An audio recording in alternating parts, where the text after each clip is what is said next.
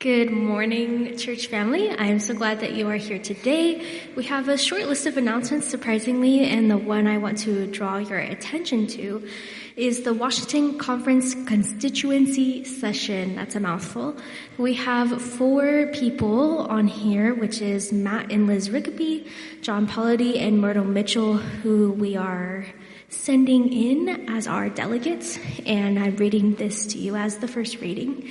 And we will have more and more of these as there are multiple positions and meetings and boards, and so keep looking out for readings of these in your bulletins. And next, I will draw your attention to the screen from Greetings from Finland.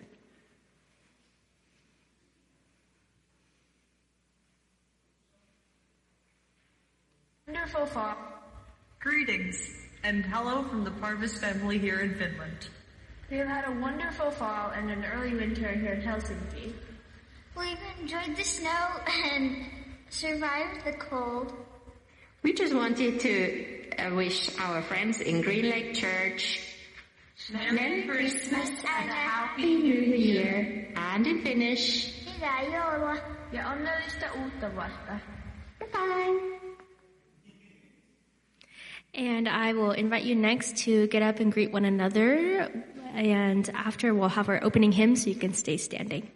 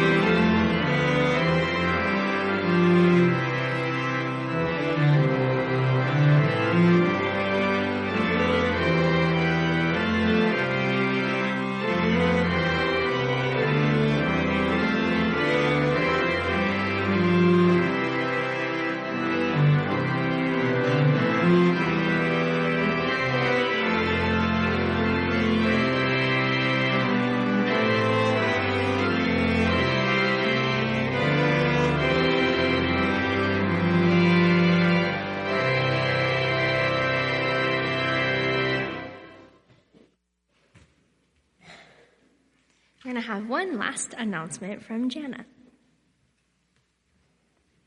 Good morning, everyone. Thank you for coming for Christmas breakfast. And in tradition, we might be having second breakfast at the after church time. But when you come, make sure and pick up your dishes and look in the hallway. There's lots of dishes that have been left over the years, and we'd love it if you picked them up.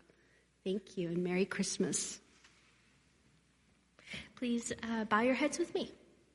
Dear Heavenly Father, we thank you for the Christmas season. We thank you for the reminder that you are with us and that you came here for us. And as we think about you today, we ask that your Spirit would fill this place and fill our hearts, and that we would be able to share that with others. In your name we pray, amen.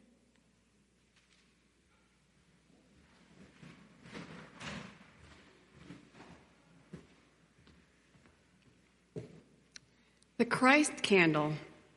God with us, love shine, your moment has come. In the dark of the womb you waited, bathed in the balm of the star, you rest. Into a world sorely in need of your light, you are born. When you knock on our door looking for a room, may we welcome you. Like the herald of your birth, call us to share your good news, first with those who are poor, excluded, and afraid. The light shines in the darkness, and the darkness cannot put it out. The love of heaven has come to earth. The call of Christ begins in a baby's cry. Listen and respond. We light the Christ candle. May it light the way.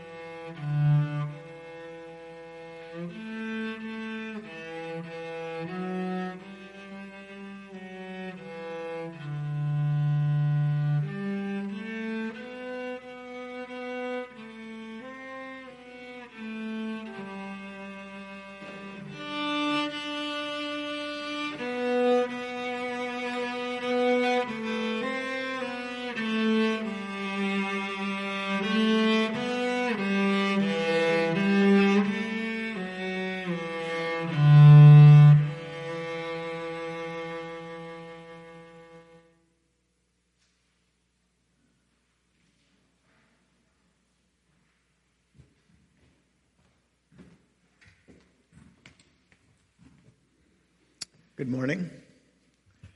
Today's offering is for youth-related services within the Washington Conference. I taught the youth class for several years. The divisions are a great way for generations to mix and to get acquainted. to learn together, which we certainly did. It was a wonderful experience. I recommend it. The kind that a church community offers almost uniquely. This is, I'm sure, a good cause, deserving of our support, in a season when we are inundated by requests from different charities. They come on strong at the end of the year, maybe because it's a good time when people can assess their financial condition, having the Christmas spirit of giving, or maybe like the Fairchilds, you're trying to squeeze every dime of interest you can before getting that tax deduction. Our operating budget at Green Lake depends on people making regular donations through the year. I know I find monthly going on the website seems to work pretty well. But we also depend on that end of the year extra giving. That just seems to be the rhythm around here. We're way behind so far, but that's the rhythm. It's uncertain, but it seems to work. We also have a history here at Green Lake of about every 5 to 10 years having a capital campaign. That's usually for something very expensive that's going to really advance the church. Examples of that, the best example is the elevator. That was very expensive and controversial at the time.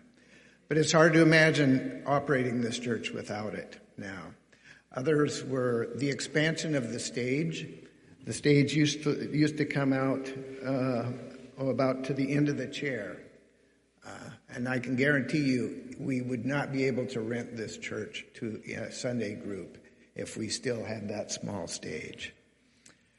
The upgrade to the organ, we had a capital campaign to re-roof the church. And if you go back far enough, the education wing, everything east of the back wall.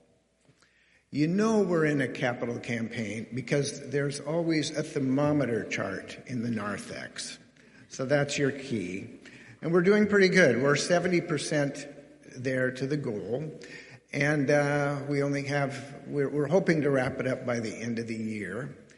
But we will take pledges that can be paid off in 2024.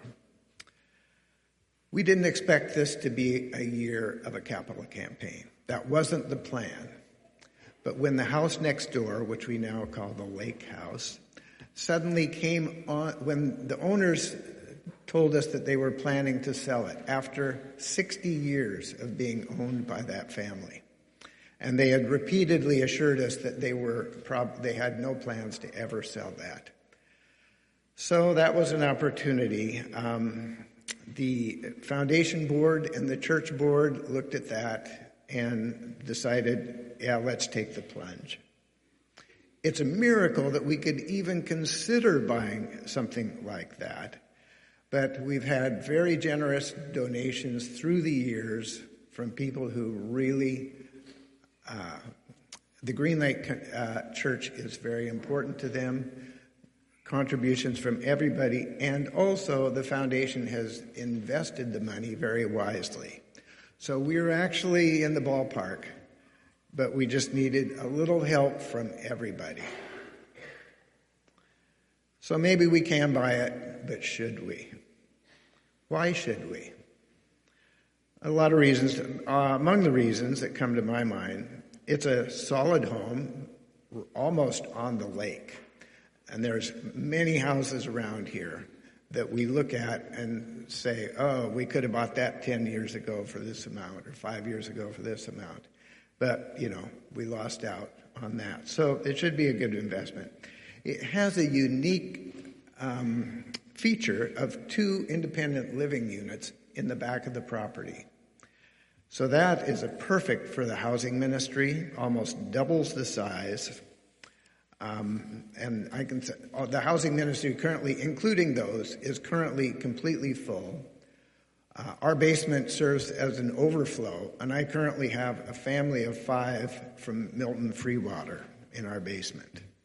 So I know that having from that experience how It's such a huge help to people in a difficult time that was offered, again, pretty uniquely by the Green Lake Church. And it's a tremendous assistance to a large number of people. Buying this house also gives us control over any development that takes place on this block. And I think we all know what development means in Seattle. It's not always bad, but it's not up to the standards that we've set. And something important for me, the purchase of this house also strengthens the long-term finances of the church. For the inevitable lean years when we will struggle to preserve our special congregation, we're always hoping to stay relevant in a changing world, but trying to preserve some of our unique culture. And that includes this spectacular building that we've inherited. The house itself is already being used for informal church-related events, and it's through the years in the future when the congregates in those times are limited only by their imagination on how they can use this. As the nominal chair of this campaign, I want to thank you for the wonderful, because I know it's painful. We have a long list of people that have contributed, and I appreciate the sacrifice that's represented here. We're almost done, so let's find a way to get this done. And I'm going to conclude with a pledge, a personal pledge, that from now on, forever and ever, I will never again ask this congregation to donate money for real estate. I'm done. Thank you. The deacons would please rise. Almighty God, bless our offerings today as we give back but a small portion of the blessings that you have given us. Amen.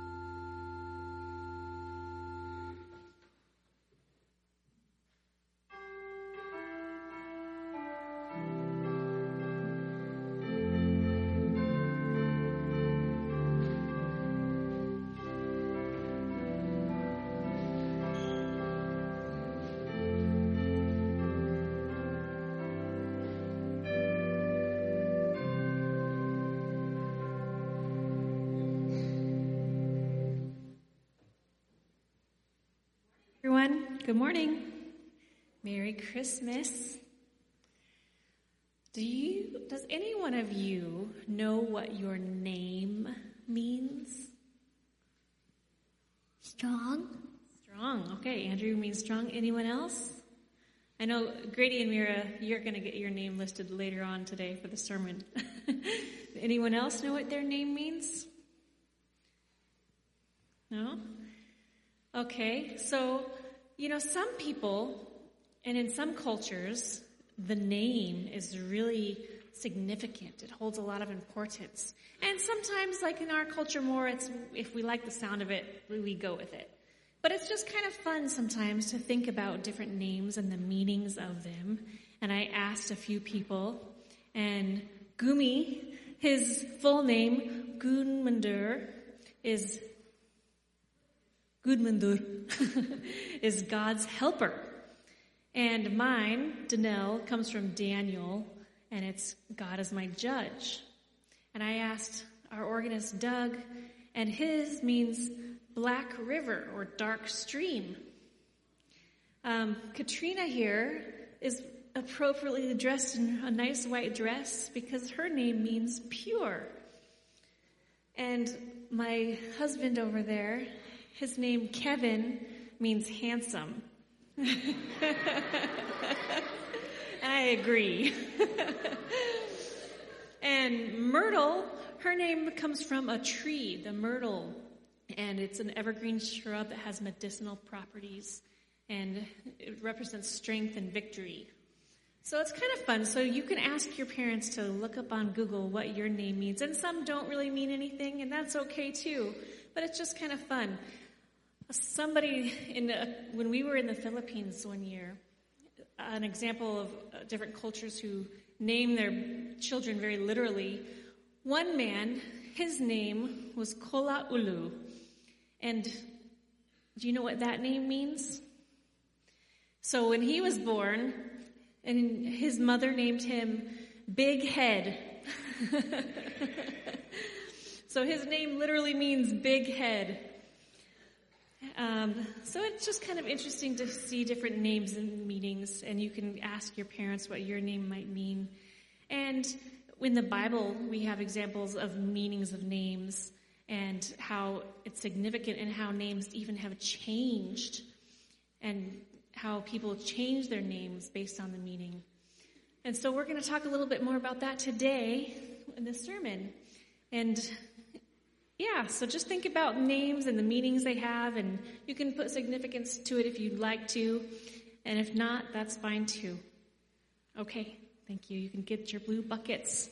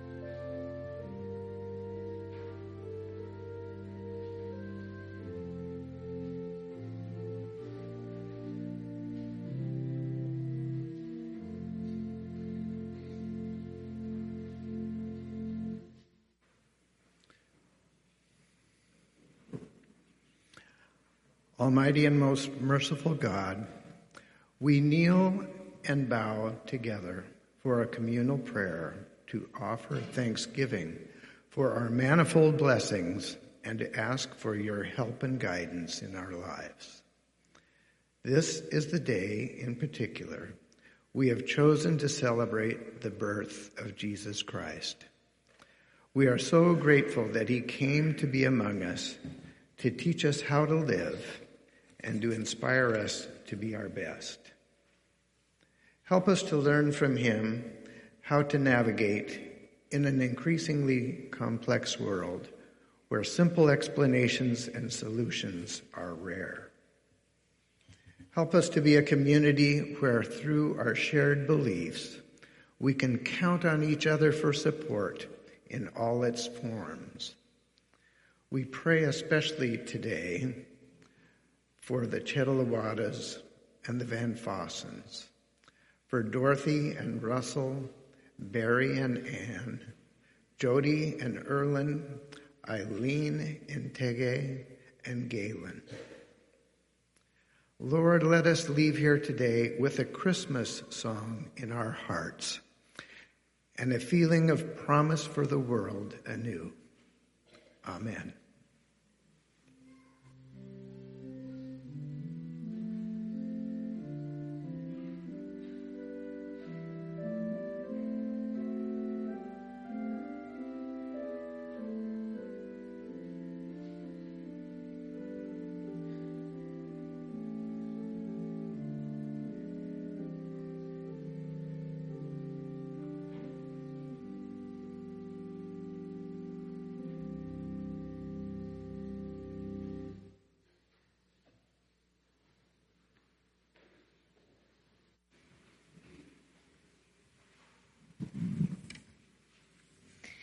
The Old Testament reading is from Isaiah chapter 9, verses 6 to 7.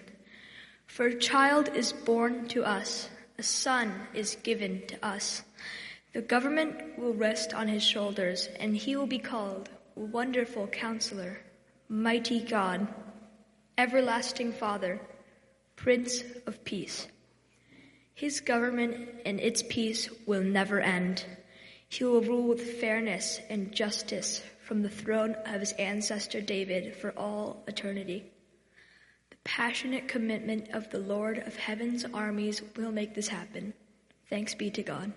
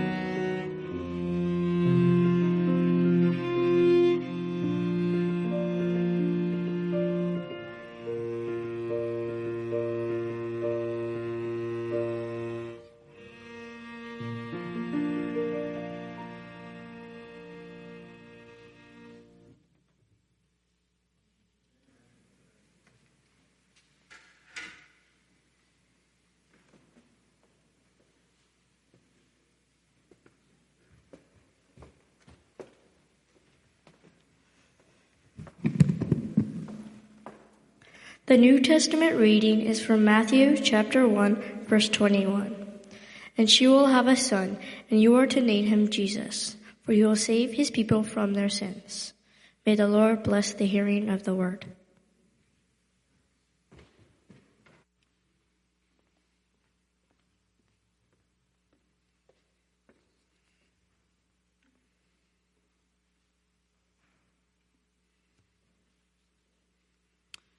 Those of you who are parents, do you remember the moments in time before the actual pregnancy happened? For us, there was a lot of reflection, contemplation. I remember Danelle even getting the little baby clothes, those little tiny outfits that our children will wear, and laying them all out. And we imagined, what is this kid going to look like? We spent a lot of time to that end. The other thing that we contemplated, and Danelle spent a lot of time on this, was what will we name this child? I'm going to show you a picture now of one of them on the day of the birth. I guess both of them are there now. That's little baby Mira and Grady as he first saw Mira in the hospital. This was in Walla Walla about 7 years ago, come January. And on the day that she was born, I was reflecting on the name Mira and what it means. And I want to share a little bit with what I posted as this little girl was born. Mira is a feminine name with varying meanings. In the Romance languages, it's related to the Latin words for wonder and wonderful. In the various Slovak languages, it means peace. In the Albanian language, it means goodness or kindness. In Sanskrit, it means ocean, sea, limit, or boundary.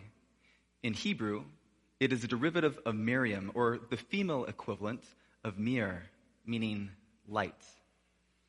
And so as I reflected on that, I prayed a blessing over her, and I wrote this: may this little girl have a curious mind that wonders about the world and seeks a wonderful God. May she, in a chaotic world, be a beacon of peace, goodness, and kindness. May she experience God's grace and know there is no limit or boundary to God's love. May she be a person that lets her light shine in an incredibly dark world. For those of you that may be wondering, this little boy, Grady in this picture, who's curious, what is this new thing that's been inserted into our environment? How will life change? His name, Grady, is an Irish name, and that's because our family background, McGill, is Scottish and Irish, and his name means the descendant of the noble one. Names don't always carry significance in our culture today, but in the Bible, they were deeply significant. A name, biblically speaking, is often connected to character. Earlier this year, we did a whole series on the character of God. And it's based off this passage in Exodus where Moses wanted to know what God is like. He wanted to see God. And he said, show me your glory. And so God said, stand behind this rock and I will pass before you. And God, in his own words, expressed what he is like. And I'll put it on the screen here now. Then the Lord came down in the cloud and stood there with him and proclaimed his name, the Lord. And he passed in front of Moses, proclaiming, the Lord, the compassionate and gracious God, slow to anger, abounding in love and faithfulness, maintaining love to thousands and forgiving wickedness, rebellion, and sin. Yet he does not leave the guilty unpunished. He punishes the children and their children for the sin of the parents to the third and fourth generation. That last part, and in the Character of God series, I talked on this, but it can be stressed because it's also part of the commandments. You might remember the third commandment says, do not take the name of the Lord your God in vain. Let's reflect on that here just briefly. What does it mean to take the name of the Lord in vain? The other irony, right before we talk about that, is in the context of Moses receiving literally the commandments from God written on stone. The Israelites were wondering where Moses was, and they made for themselves a golden calf, and they break all 3 of the first commandments while they were being written by God on stone. You shall not have any other gods before me. Do not bow down or worship them. Do not take the name of the Lord your God in vain. While God is writing the commandments, they're breaking the first 3.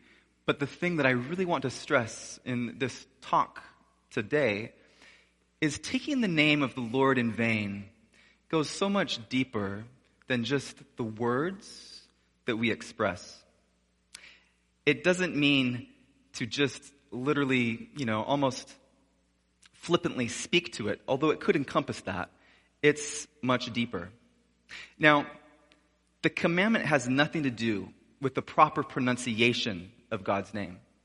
And you may have had the experience that I have had with Jehovah's Witnesses, for instance. They say that the proper name for God is Jehovah. And they don't pray with non-Jehovah's Witnesses because they believe other Christians are not worshiping God in the right way and do not acknowledge him by his proper name. Do they have that right? Have all denominations become flippant about the name of God? The name is a common Latinized form of the Hebrew tetragrammaton. It's the 4-letter name that is transliterated as Yah. The divine name of God was increasingly regarded by the Hebrews of the Old Testament as being too sacred to be uttered. So the name was abbreviated, and over time, the actual longer definition of the name was lost sight of. And religious groups have been debating the true, real meaning of this word, the name, ever since. I think that is what the Jewish singer and songwriter Leonard Cohen was trying to express in his song Hallelujah. He's a Jewish, not necessarily religious believer, but he's contemplating, very well aware of the debate. And in the song Hallelujah, he expresses it like this. You say, I took the name in vain. I don't even know the name. But if I did, well, really, what's it to you? There's a blaze of light in every word. It doesn't matter which you heard, the holy or the broken. Hallelujah. The name of God is sacred because of what it represents. Hallelujah is the testimony to the transcendence of God. The prophet Isaiah had this epiphany of the holy. He was taken before the throne of God and he witnessed the power of the Almighty in vision. And all he could do was get down to his knees and proclaim, woe unto me, for I am a man of unclean lips amongst the people of unclean lips. His response to the holy and the sacred was profound humility. It was awe mingled with fear at seeing the power of God.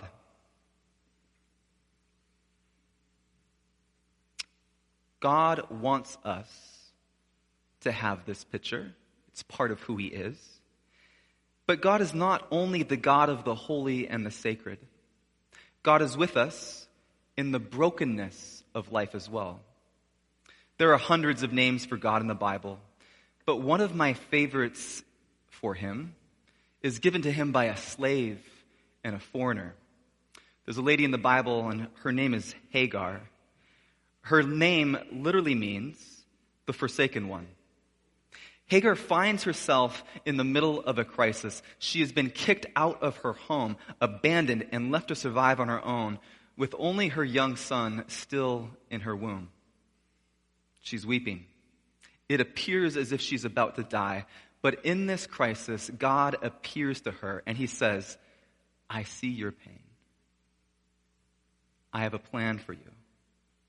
Even if other people don't see you, don't support you, or can't understand, God sees you. So when Hagar observed this, that she was seen, that she was understood, And even though she was abandoned by others, she was not abandoned by God.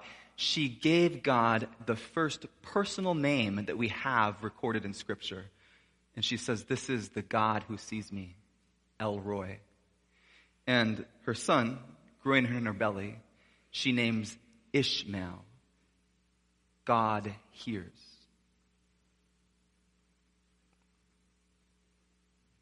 Even those who have been forsaken by family, the church, their friends, or community, have not been forsaken by God. He is the one who sees. He is the one who hears. And this is the first message that God gives to the Israelites after hundreds of years in slavery. Given to Moses, he says, "I have indeed seen the misery of my people in Egypt. I have heard them crying out because of their slave drivers. I am concerned about their suffering." I don't think God cares what we call him. We can call him Jehovah with our Jehovah's Witnesses friends, or we can call him El Roy with Hagar. He is the one who sees me. There are hundreds of names for God throughout the Bible, and each one carries deep significance. But I believe we take the name in vain if we police which one can and cannot be used, while neglecting the truth of the life behind the name.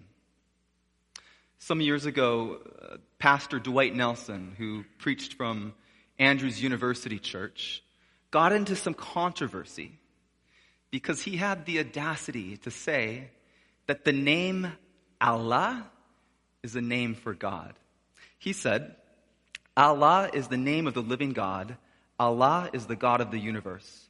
And his sermon was titled, "The Star is Still Rising Over Islam." He faced immediate backlash because some Christians didn't want their faith being equated to Islam. They viewed the name Allah as demonic. But Dwight's point, and I agree with him, is that God has many names. All of them are glimpses, a part of a larger mosaic. In the search for truth, it's important to not get so fixated on a particular one that we could turn a name into an idol. We make a tetragrammaton to protect the sacredness of the name. We refuse to pray with those who don't use the same name we do. I agree with Koan when he said we at all could be accused of taking the name in vain at times. We will all have ups and downs in our spiritual pilgrimage. But in the end, even though it could all go wrong, we stand before the Lord of song with nothing on our tongue but hallelujah. In the end, we are told that God will give each one of us a new name. This is deeply significant to me because I think at the core of our existence is identity. Every one of us have our own vulnerabilities, insecurities. It starts at a young age. We want to know, do we fit in? How do people see me? Hagar has the epiphany. This is El Roy. This is the God who sees me, who knows my challenges, who knows my shortcomings, and yet looks at me as one who is loved. So when the Bible says each one of us are given a new name, it comes from this place of knowing that God knows the best and the worst, everything that makes us us, and he doesn't condemn us. He uplifts us, and he speaks into our true value and identity, and he gives us that name that only we in our connection with God know. In our culture, one's name means little. Most often, merely it's a way of identifying and distinguishing people. But an individual's name meant far more in ancient times. For instance, Proverbs 22:1 says, "A good name is to be chosen rather than great riches." Names were carefully chosen in the Bible, and there's a couple of examples where the names come directly from God. I'm going to just list 3 of them here now. One is this man by the name of Jacob. Jacob was a twin, and he was second in the birth order. Birth order was huge throughout the Old Testament because it came with inheritance and the privilege of being firstborn son. And so the whole story kind of begins with this understanding. Jacob was second, Esau was first. But then Jacob plots with his own mother to take the birthright. And he makes this, must have been a delicious pot of lentils. And to his older brother, he says, "Sell me your birthright." And the brother says, "Fine, done." But that didn't cover the bases. He needed his father to give him the blessing. So he plots with his mother. And we're told that Esau, his name means hairy. He must have been a hairy man. So with his mother, he plots and he takes goat skins and he puts them on his arms because his dad is going blind at this point. And he goes and he kills an animal, a goat. He makes the soup, the stew for his dad. And he says, "Father, bless me." And his dad says, Are you Esau? And he lies. And he says, "I am." And he gets this blessing. His name, Jacob, means deceiver. That's his identity. He has to leave home after it's found out. And then he has this profound story in the Bible, this time of wrestling with God. And I want to, as a pastor, give you permission. I think the larger narrative of this is, out of the messiness, it doesn't have to be your ultimate identity.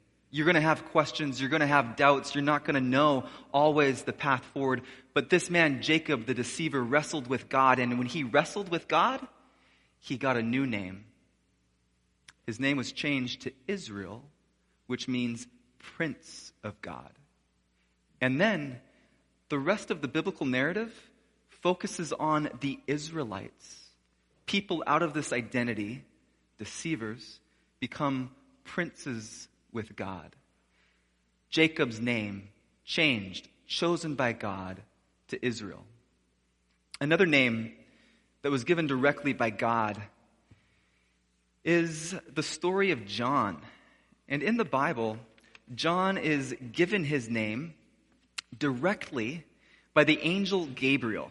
And as you might recall, there's this pastor, this priest, his name's Zechariah.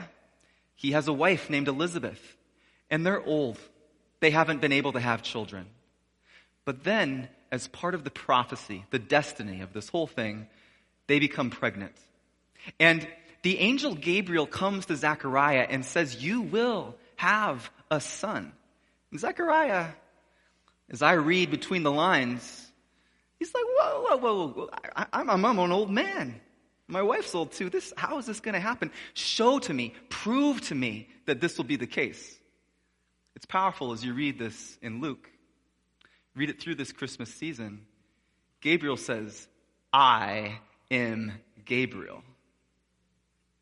You don't question it. The fact that I'm here talking to you is enough. As a sign, you will not be able to speak until your son is born.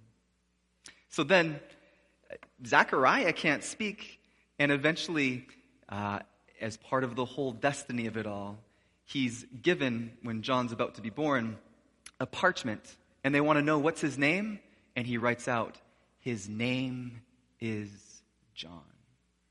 Chosen to be the one who will prepare the way of the Messiah. And that brings us up to the third and final name chosen by God. And if you have your Bibles, turn to Matthew chapter 1.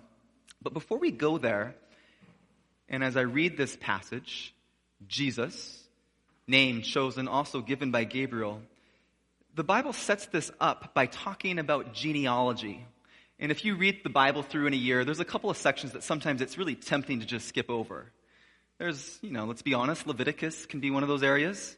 The other times, when there are these genealogies that go on for a couple of chapters, and so begot so-and-so, and so begot so-and-so, you're like, let's skip that part.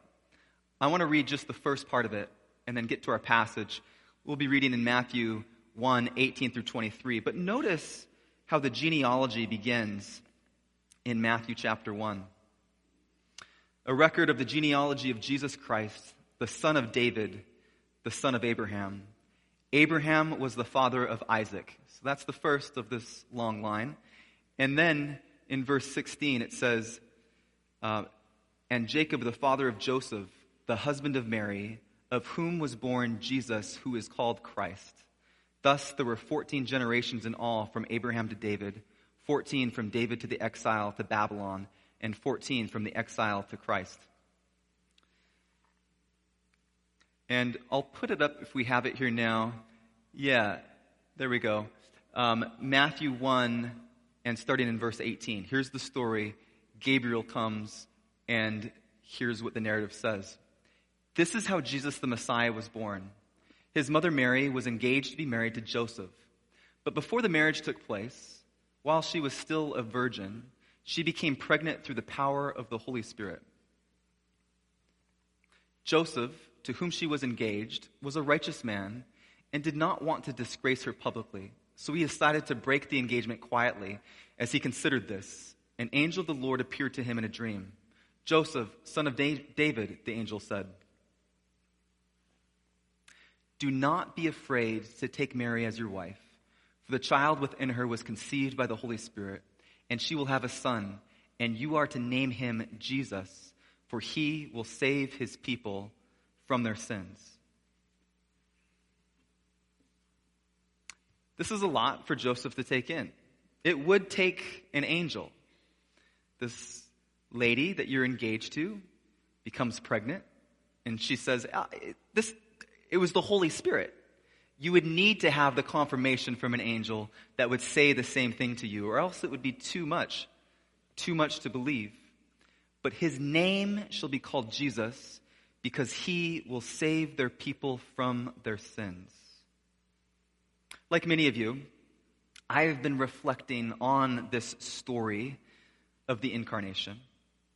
And I've always appreciated the words in the lyrics from Joy Williams in her song, Here With Us. She says, it's still a mystery to me how the hands of God could be so small, how tiny fingers reaching in the night were the very hands that measured the sky. It's still a mystery to me how his infant's eyes have seen the dawn of time, how his ears have heard an angel's symphony, but still Mary had to rock her Savior to sleep. Rachel Held Evans reflected on this. At the same time, she was pregnant and a mother herself, and she put it in her own words. Perhaps it's because I'm neck deep in a season of motherhood and caretaking that I am more aware than ever of the startling and profound reality that I am a Christian, not because of anything I've done, but because a teenage girl living in occupied Palestine at one of the most dangerous moments in history said, yes to God, yes to a wholehearted call she could not possibly understand, yes to vulnerability in the face of societal judgment, yes to the considerable risk of pregnancy and childbirth, yes to clogged milk ducts and spit up in her hair and hundreds of middle-of-the-night feedings, yes to scary fevers and learning as you go and all the first century equivalents of bad advice from WebMD. Yes to vision for herself and her little boy of a mission that would bring down rulers and lift up the humble, that would turn away the rich and fill the hungry with good things, that would scatter the proud and gather the lowly. Yes to a life that came with no guarantees of her safety or her son's. I know that Christians are supposed to be Easter people. We are supposed to favor the story of the resurrection, which reminds us that death is never the end of God's story. Yet, I have never found the story even half as compelling as the story of the incarnation. It's nearly impossible to believe. God shrinking down to the size of a zygote, implanted in the soft lining of a woman's womb. God growing fingers and toes. God kicking and hiccuping in utero. God inching down the birth canal and entering the world covered in blood.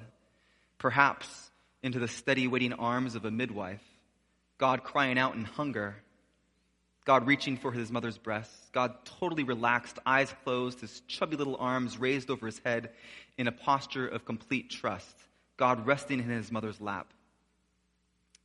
Rachel Held Evans says, on the days and nights when I believe this story that we call Christianity, I cannot entirely make sense of the storyline.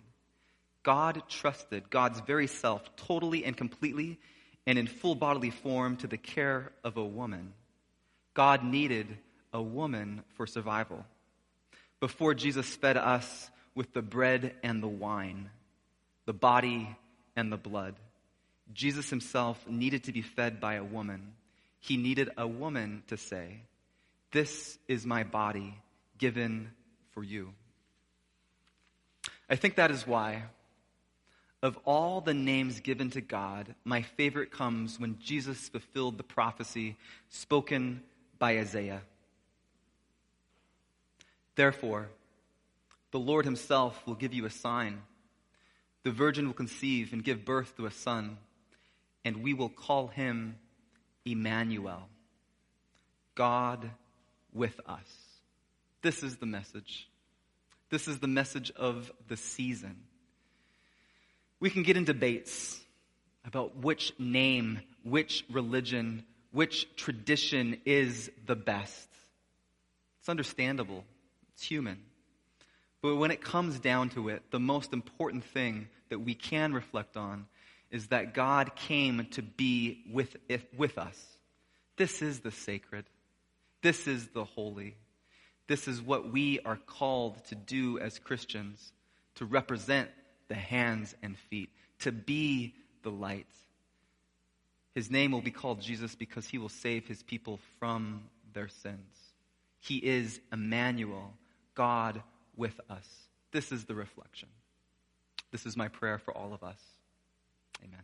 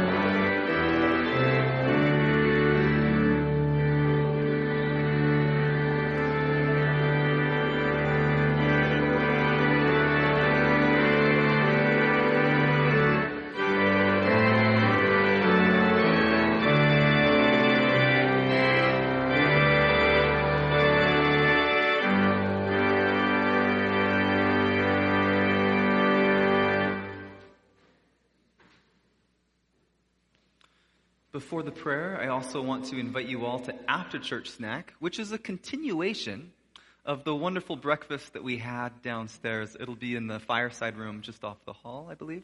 Downstairs. It'll be downstairs still. Let's pray together. Dear God in heaven, I pray a special blessing on those members that are watching from home this morning. As the Christmas season continues and as we gather together with family and friends, I pray for your peace, for your joy, for your comfort.